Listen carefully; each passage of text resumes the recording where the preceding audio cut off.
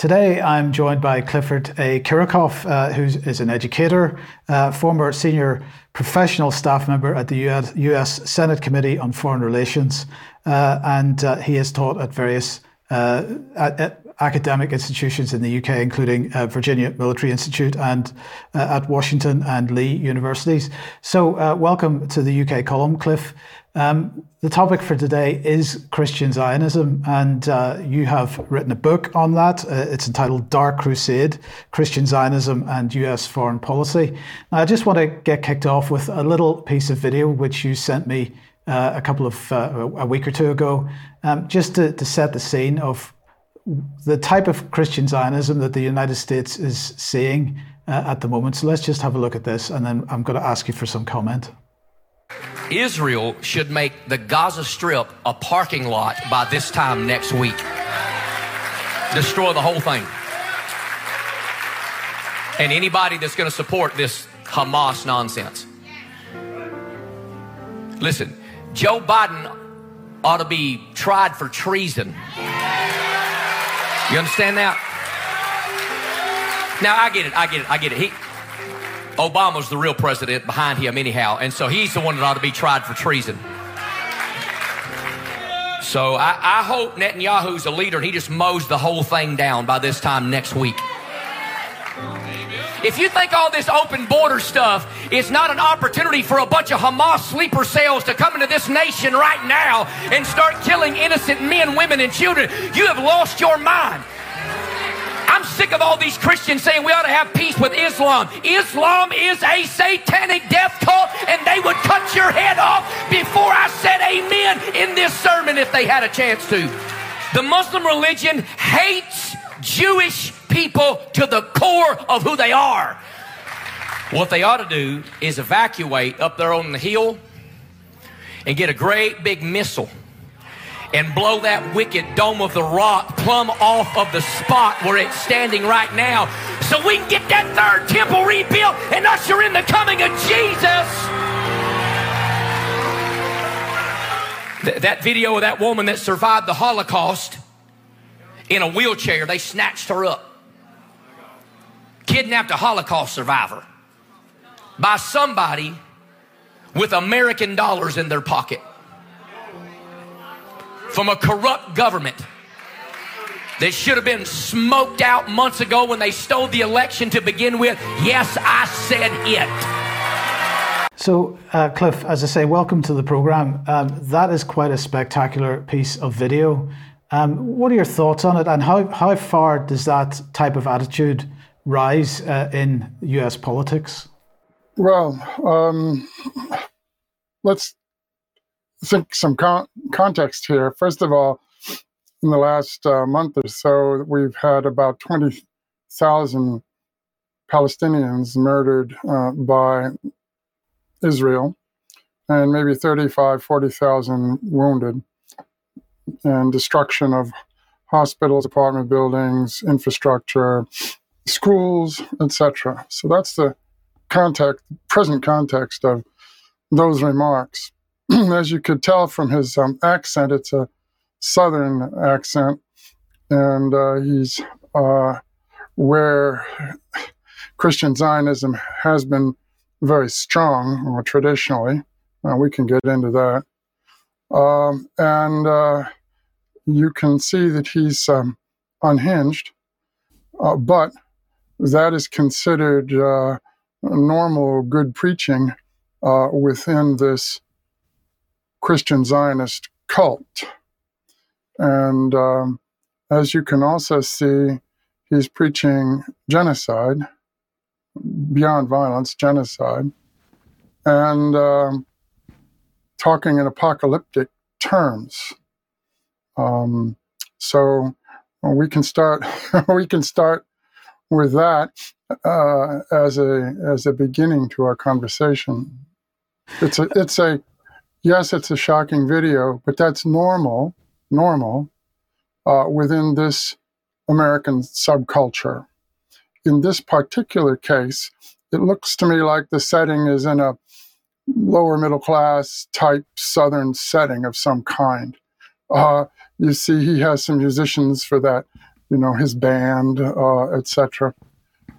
So we have to bear in mind the cultural context as well, and we can get into that also as we go on. I mean, is it fair to say that the type of demographic that he represents and that crowd represents would be Republican? Clearly, he was attacking Biden and so on, so that certainly hints at that. But is that the general position that's coming from the Republican side of U.S. politics, and is it something that's confined to the southern states, or is it something that's actually right across the country? I think this extreme fundamentalism is not generally accepted in either the Republican Party or the Democratic Party. What we're looking at here is an apocalyptic death cult that within the Christian church, whether it's Roman Catholic, Orthodox, or mainstream Protestant, or Coptic, or any of the Middle Eastern churches, is considered a heresy. So this is not Christian as normally defined by the mainstream Christian churches across the world, including those in the Holy Land, in Palestine. I will say, though, that there are some in Congress and in the Senate who may actually believe this type of end times apocalyptic ideology. I would just say that our new Speaker of the House of Representatives, Mr. Johnson, has said himself from the very first day he got in, basically, that, quote, we're Christians, so we should support Israel, unquote. So that's the Speaker of the House of Representatives. I would also note that in the Senate, in a legislation to support Israel, the vote recently was to support Israel in this Gaza genocide. The vote was 97-0. I'm assuming 3-0 were necessarily absent. So 97 senators out of 100, in our case, voted to support all the actions of Israel in their genocidal policy recently, since October 7 in Gaza. So in answer to your question, yes, indeed, this apocalyptic death cult ideology does appear in certain congressmen and potentially senators. The Speaker of the House himself is from Louisiana, a southern state on the Gulf of Mexico. And his attitude reflects this type of support for Israel among fundamentalists. Now, let me say that the so-called evangelical movement is very large. And within the evangelical Christian movement, there's a left, a center, and a right. So here we're starting on the right-hand side. Within the right-hand side, we have various degrees of rightness, extremists, and the most extreme, which is the one I was writing my book about, the most extreme are what's called the dispensationalists. And that cult started in the United Kingdom in the 1820s and 30s. So in answer to your question about political parties, yes, this is certainly part of the, say, Trump base, of which there are many components. But this type of Christian Zionism would be part of a conservative base in the United States. And it would be considered, just like you saw in that film clip, it would be considered normal in certain subcultures in the United States. Well, since you've brought up dispensationalism, let's talk a little bit about the origins of this, because, as you say, it began in the UK, and I believe it began because you can see the lighthouse behind me, because we are in Plymouth. Plymouth Brethren and John Nelson Darby. Let's tell us a little bit about the origins of this. Well, when I was researching the book, the reason I wrote the book, I started working on it in 2005, just after the United States entered the Iraq War. And I had noticed the Christian Zionists pushing for the Iraq War.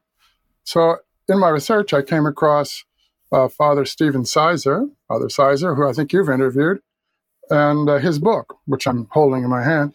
And that was a great influence on me in terms of identifying the origins of this apocalyptic death cult. And it turns out that a wealthy banker by the name of Drummond, who lived in Surrey, had an estate called Albury, and he gathered a group of friends together to speculate on religious topics. I don't think they had Ouija boards, but they were close to that type of a group. And that group invented the basic ideology of Christian Zionism, dispensationalism. There are other groups of Christians who support Israel for humanitarian purposes. I was not writing about them. I was writing about the most militant group, which is the dispensationalists, who have the most impact on Congress and Washington. At any rate, the Albury circle of banker Drummond, who was quite eccentric and traveled all over the Middle East looking for lost tribes and all manner of idiosyncratic things back in the day. Out of that group came a fellow by the name of John Nelson Darby. And you can Google Albury Circle. It's on Wiki. You can Wiki Darby, John Nelson Darby, D-A-R-B-Y. You can Wiki dispensationalism as a quick start. You can also buy my book.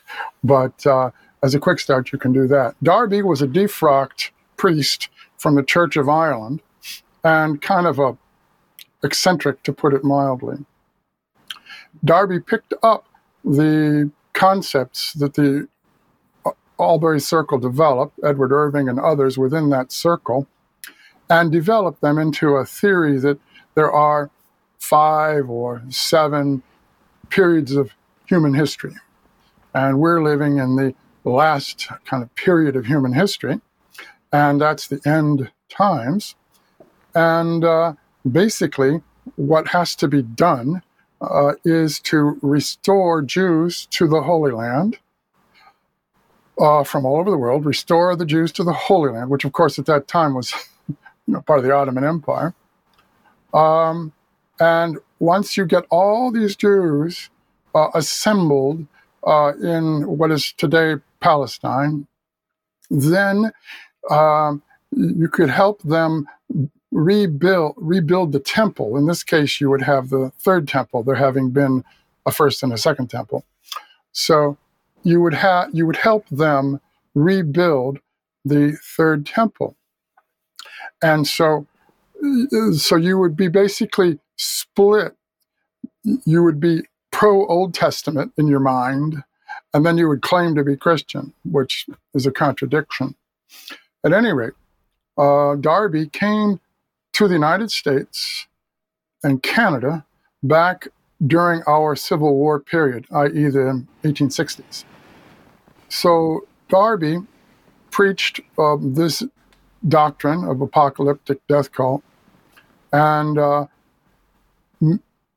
group of ministers in Canada and in the United States, and I assume back in England, and maybe even out in Australia and New Zealand. I have no idea about those. I haven't studied them. But within the United States and Canada, we have the rise of groupings of ministers, preachers, who then assembled into large conferences of preachers, big ones, in the later 1800s, 1880s, 1890s, and were preaching or teaching this type of apocalyptic theology. We can call it Armageddon theology. So that's how Darby, as an English fellow, came over to the U.S., influenced certain circles in the ministry, and that's how this we can call it eschatology. That would be the technical word for end times preaching. This eschatology then spread very widely in the United States, particularly in the South, but also in the North, but particularly in the South, but also in the North, even up in as far as New York and such. So that's the origins then of this apocalyptic cult in the United States. By the late 1800s, 1880s, 1890s, it had really picked up quite a bit of steam. Bible schools were started, seminaries were started, universities or colleges were started, Bible colleges. So this eschatology, this dispensationalism as an ideology spread widely in the United States. And some large denominations picked up this eschatology and adopted it. For example, what's called the Southern Baptist Convention, which is a whole grouping of Southern Baptist churches, millions of people, by the way, adapted this eschatology, this end times idea. So that's, Mike, how things started originally from a kind of a weirdo cult in Surrey, run by a banker who liked to travel in the Middle East. And they picked up this defrocked priest and got him going on it.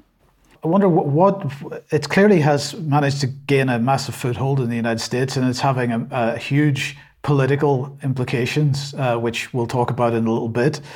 But it doesn't seem to have, at least overtly, doesn't seem to have got the same kind of foothold in other countries, including the United Kingdom. In fact, overtly, I mean, because I mean, if we look at some of the names from early 20th century politics and writings and so on, people that were in the UK, at least Christian Zionists, William Wilberforce, William Blackstone, Sir Mark Sykes Picot, of course, and Balfour, Sir Lord Arthur Balfour, of course. So they, of course, absolutely key in the establishment of the modern state of Israel. So clearly that type of thinking still existed in the UK, but not in quite the same overt way that it does in the United States. Why is it so open and overt in the US, do you think, and not in other countries? Well, yeah, I certainly agree with your group of folks in the UK. Balfour, as I understand it, grew up in a dispensationalist family. So, and Sykes was eccentric to the extreme and combined all sorts of odd ideas.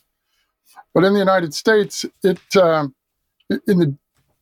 was a feature in the South, in the deep countryside, in little churches. And as you saw, this fellow prancing around on the stage in the deep South, he may have been in Tennessee, I forget where he's from.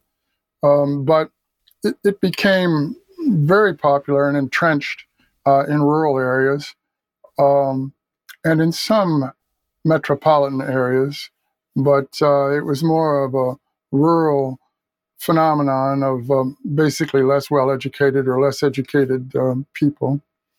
And on the other hand, in the late 1880s, 90s, under Blackstone's influence, wealthy business persons, upper middle class persons in urban areas began to support the idea of the restoration of Jews to the Holy Land, Palestine. And maybe some of this was because of the pogroms in Russia in the 1870s, 80s. Jews were treated very badly, etc. So naturally, there was a sympathy for mistreated people and human rights. But this was mixed with this weird pseudo-biblical concept of the apocalypse at the end of time and end times. But to trigger end times, you had to move Jewish people physically to the Holy Land. This is their scenario. And then that speeds up Armageddon. So you had, in answer to your question, you had this weird cult ideology deeply entrenched in the South. And then also in the North, particularly in wealthy business circles. I assume they're trying to be pious people or, look pious in front of the community, et cetera, et cetera. But it was also in important business and financial circles on the Gentile side.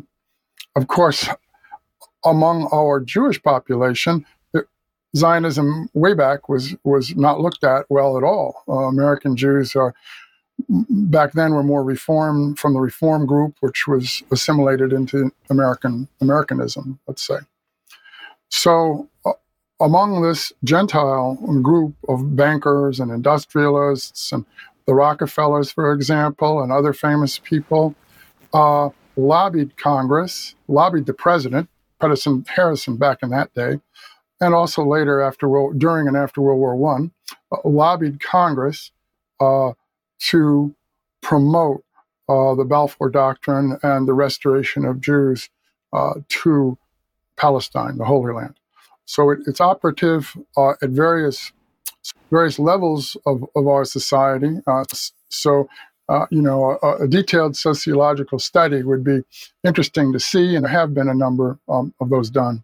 The next thought is, because you mentioned Jewish Zionism here, if we're looking in the modern context at politics in the US today, what is the relationship? Is there a relationship between Christian Zionism and Jewish Zionism? And which, if there isn't, which of those two sort of groupings has the most influence in Washington?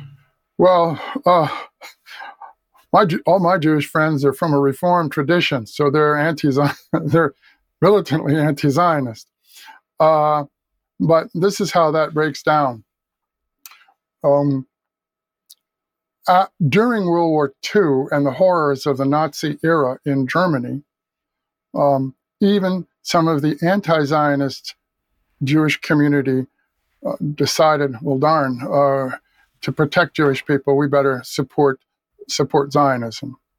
So therefore, within the Jewish community itself, this comes from the Biltmore Conference, so-called in 1942, is when all of the different Jewish points of view merged together to advocate for a Jewish state in the Middle East. The Jewish Zionist lobby, and when we say Zionist, let's define it. In 1897, in Basel, Switzerland, there was a meeting of international Zionism, that is, international Jewish groups that wanted to create a physical state in the Holy Land. This was the famous Basel Conference in Switzerland of 1897. And I would point out that this is a political project. This type of Zionism is not religious, although it uses religious symbolism. This is a political movement to create a state, right? A state is a political thing. Back in the 1890s, as I said before, there was this Blackstone-influenced, Darby-influenced grouping of Americans who were for restoration of Jews to the Holy Land. Thus, these two groups came into contact and supported each other. And therefore, the wealthy patrons of the Zionists, it's traditional that the wealthy patrons of Zionism are a driving force in the whole thing. This political project wouldn't exist without huge backing from important philanthropic Jewish financial interests. And this goes back even to the 1820s and 30s. I mentioned Drummond was a banker. So within the United States, then, you have what we call the pro-Israel lobby. That's the best way to phrase it, because that's not taken as anti-Semitic. If you say Jewish lobby, that can be taken as an anti-Semitic phrase. So it's always best to use the phrase pro-Israel lobby. Within the pro-Israel lobby, you have the Jewish community, parts of it, or most of it, and these Christian fundamentalists of either the humanitarian type or the dispensationalist type. The dispensationalist type are the most politically active. And you can see that in Congress and even in the White House, the actions of the dispensationalists, preachers, etc., in the Republican Party. Particularly back in the 80s, it was Jerry Falwell, Pat Robertson, and a whole cluster of fundamentalist preachers who got involved with the Republican Party. The party had never been penetrated by this weird culture, but it did penetrate in the 1980s while I served in the Senate. I was in the Senate 1981 to 1992, and I saw this firsthand. And also I saw firsthand the alliance between this Christian Zionist preachers, etc., and their flocks, and the Jewish Zionist types, particularly the New York types, which have all the money and all that, and organizations in Washington, D.C., like AIPAC, American Israel Political Action Committee, very influential. ZOA, Zionist Organization of America, very influential on the Hill. And then on the fundamentalist side, you had John Hagee, so-called Reverend John Hagee, Pentecostalist, and he had an organization and has an organization called CUFI, C-U-F-I. You can Google it. Christians United for Israel, very important pressure group in Congress, actually extremely important pressure group in Congress. And you can go to their website and learn all about them. There is no, I want to point this out, there is no conspiracy at all here. These are open, public groups, what we call lobbyists or lobby groups or influence groups. So there's nothing to do with the conspiracy here. It's just a bunch of very well organized people organized into a lobby to then pressure Congress. And as I indicated before, we saw 97, they have the Senate without a problem. And the House is, you have the Speaker of the House harping on this stuff. So that's the psychology, Mike, in Congress. The psychology is this delusional support for Israel and its various genocidal policies, which of course you've had the genocidal policies beginning in 1948 with the first Nakba. This is just a continuation. Some people call it the second Nakba, but you can also consider it a continuous Nakba.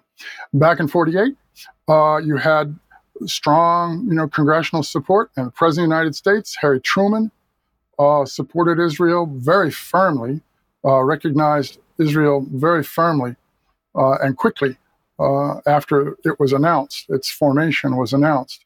On the other hand, back then, the military and others were concerned about an unbalanced policy in the Middle East. And this is an important point I really want to make. From an American point of view, or other points of view, other major powers, what do you have in the Middle East? You've got Israel, you've got the Arab states, you've got Iran, Persia, and you have Turkey. So you have 4 different powers out in that region. And to promote peace, you would want to have a balanced policy and promote peace. But unfortunately, with this support base from the Christian Zionists, our military-industrial complex, the neoconservative policy network, and assorted others are able to push this policy and support this policy in the Middle East, the pro-Israel policy. That's the open political situation. What about the so-called deep state, the State Department, Department of Defense, and so on, and the officials that are in these kinds of organizations that are also partly driving foreign policy? How much influence does this feed into those groups and the intelligence agencies and this kind of thing? That's hard to say about the actual religious beliefs of people in the military-industrial complex. Starting with the State Department, of course, back in the 1940s and 1950s and 60s and 70s, the State Department had a very balanced. People criticized it for being pro-Arab, right? So the State Department back then was more balanced on the Middle East policy. Even General Marshall, when he was Secretary of State back in the late 1940s, et cetera, they had a very balanced concept of policy, which actually originally included a one-state solution with everybody, Muslim, Christians, and Jews in one state of Israel, not a partition. But the military-industrial complex, of course, the main motivating force is money, contracts, and billions of dollars in contracts, and trillions of dollars in contracts. So it's really a money thing. The Pentagon has some religious concept or not, I don't know. Although they do allow some of this stuff in the military academies. So you do wonder what the officer corps is really composed of. What the officer corps, what their religious views are, or if they're just cynical and they just want a good job and a bunch of stars on their shoulders. The State Department situation has been changed since the 70s and 80s. There was a kind of a purge of the old school Arabists, that's what they were called, the old ambassadors to the Middle East, to Egypt or Turkey, and the experienced ambassadors and diplomats have been weeded out or not replaced when they retire with similar balanced thinking. And so you've had a trend for 40 years now in the Department of State bureaucracy for a pro-Israel type of approach. And of course, we have Tony Blinken, who's Jewish, from Kiev, originally the family, as our Secretary of State. And his father was a diplomat in the State Department, friend of George Soros. And then his grandfather, Maurice Blinken, was a founder of the American Palestine Institute in the 1945-6, which advocated for Israel. So his grandfather was a leading Zionist promoter back in the late 40s. So that's, if you want to take a look at the State Department, that's where we have ended up. We did have, it's true, Madeleine Albright and Kissinger too, but the staffing now is much more pro-Israel inclined, whatever religious or ethnic group they happen to belong to. It's also in Washington, of course, good go along to get along. I mean, if your job depends on you being pro-Israel, you better be pro-Israel, right? Same with our news media. So there's a go along to get along attitude in the so-called deep state, the various institutions. And you do have to wonder, well, and also I would say in the early days too, CIA was pretty much pro-Arab, we could say, although people like Angleton and some of the others were pro-Israel. So within intelligence circles in the old days, there was a fairly high amount of skepticism about Israel. And that was shared by the old-time military like General Marshall and others in our military. However, as you say, here we are today in 2023, and basically the deep state in some ways has been sort of Zionized at the higher levels. I would maybe people at the working level, analysts and such at the working level, would not share that pro-Israel point of view. But if you're an analyst at the working level and you are too objective about all this, you may not, have a job, or you may not get your promotion. So there's kind of this insidious thing going on within the deep state bureaucracies that you better go along, or you're not going to have a very good career if you don't. Yeah, I mean that's very interesting, Cliff, because in the 50s, 60s, 70s, right up until the mid 80s, probably maybe even later, Britain also was taking a pro-Arab position on many things, votes in the security in the UN and so on, and suddenly in more recent decades that has changed 180 degrees, and I still haven't managed to get to the bottom of where that policy shift happened. and you're saying that similar kind of thing seems to have happened in the United States. So I'm not asking for an answer to that question, but that's an interesting little data point. Back in the 1980s, when I was in the Senate on the Foreign Relations Committee, about 1985, in the mid 80s, you started to have a noticeable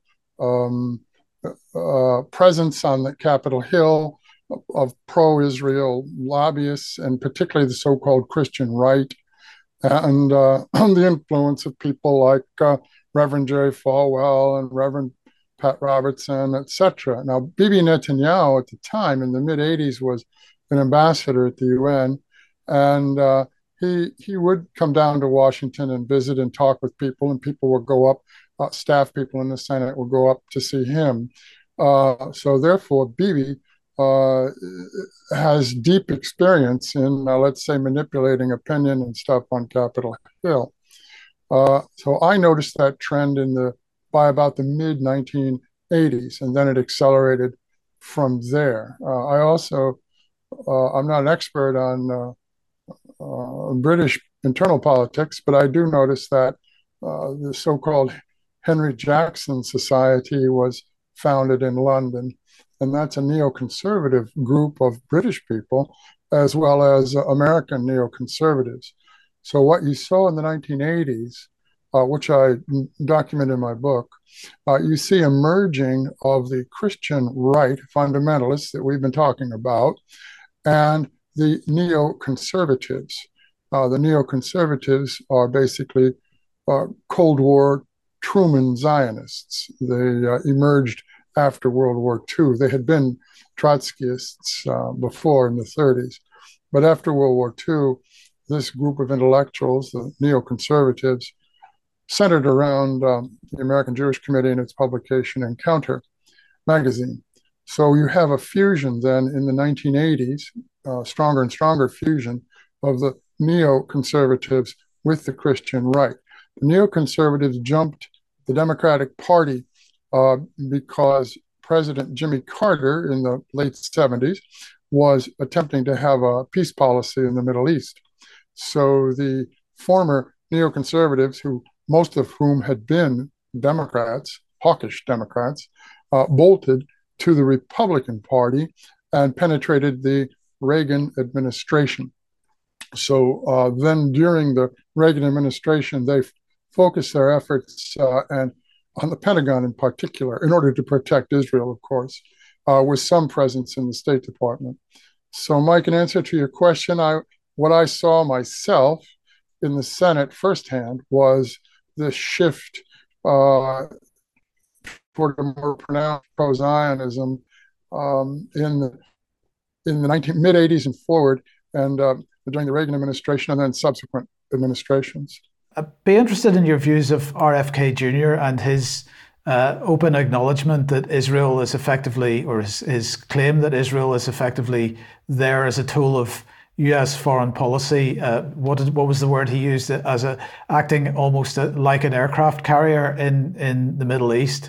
And I'm just interested in your views of whether this support for Israel is, or to what degree it is there to deal with the China Belt and Road and the whole BRICS initiative. Robert Kennedy Jr.'s very frank statement about U.S.-Israel relations, or at least his view of it, represents the general thinking in Washington, D.C. That is to say, Israel is an aircraft carrier or an American proxy state or a martyr state in the empire. If you go back to the Roman Empire, Israel would be what they used to call a martyr state on the borderlines of the empire.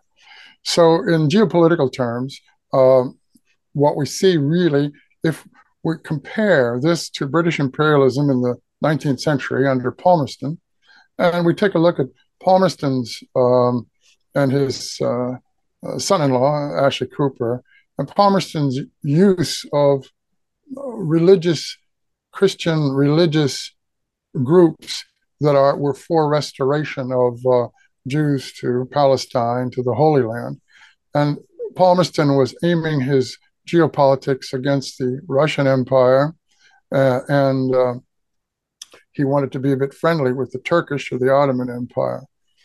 So today, we can see that, as you mentioned, the American and NATO geopolitics trying to break up or interfere with the BRICS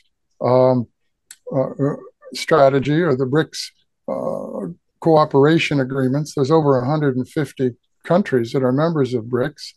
And of course, it runs east-west, even into the Europe. And you have two things going on here.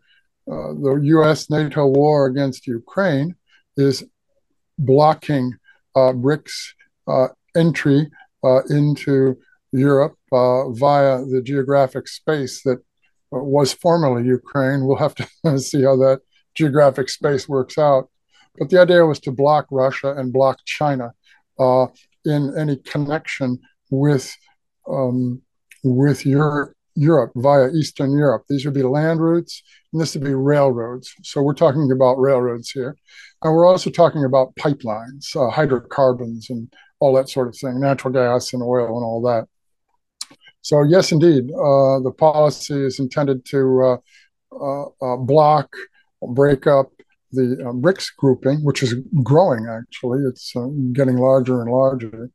And also to block Russia and from relations with Europe.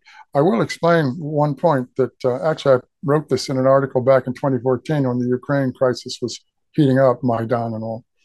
At that time, I said, for an article in Global Times, which was a Beijing paper, I said that the neocons want to break the ability of the United States to have a decent relationship with Russia and to have a decent relationship with China.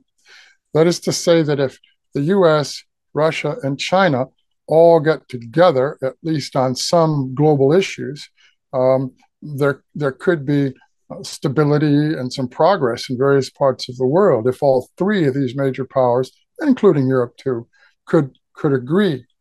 But by disturbing or breaking the relationship between the US and Russia and US and China, that precludes cooperation on the Middle East. And in the neoconservatives' view, their first and foremost loyalty is to Israel.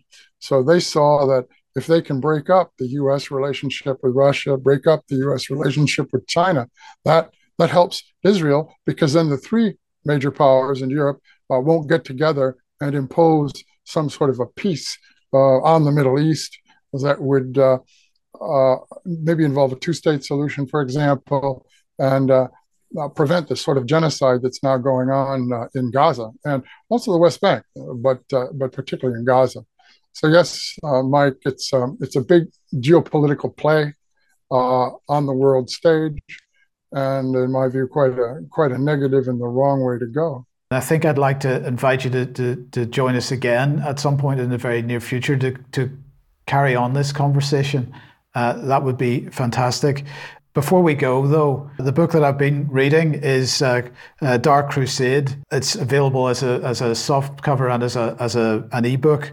Where else can people find you? Where, if they want to follow your other writings on this topic, where can they find that? Sure, Mike. It's been a great pleasure to be with you today.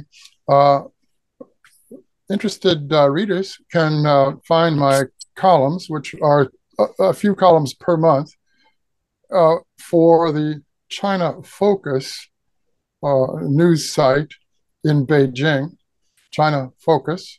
And I have a column there that appears anywhere from 2 to 3 times, sometimes 4 times a month, depending on the international situation. So China Focus in Beijing is one place. And I also have a similar column for Beijing Review in Beijing, but that appears not as frequently as in China Focus. So I hope people would enjoy reading my book, and I hope people would enjoy reading my columns in China Focus. Interestingly, I'm freer to publish my columns in China than I am in the United States.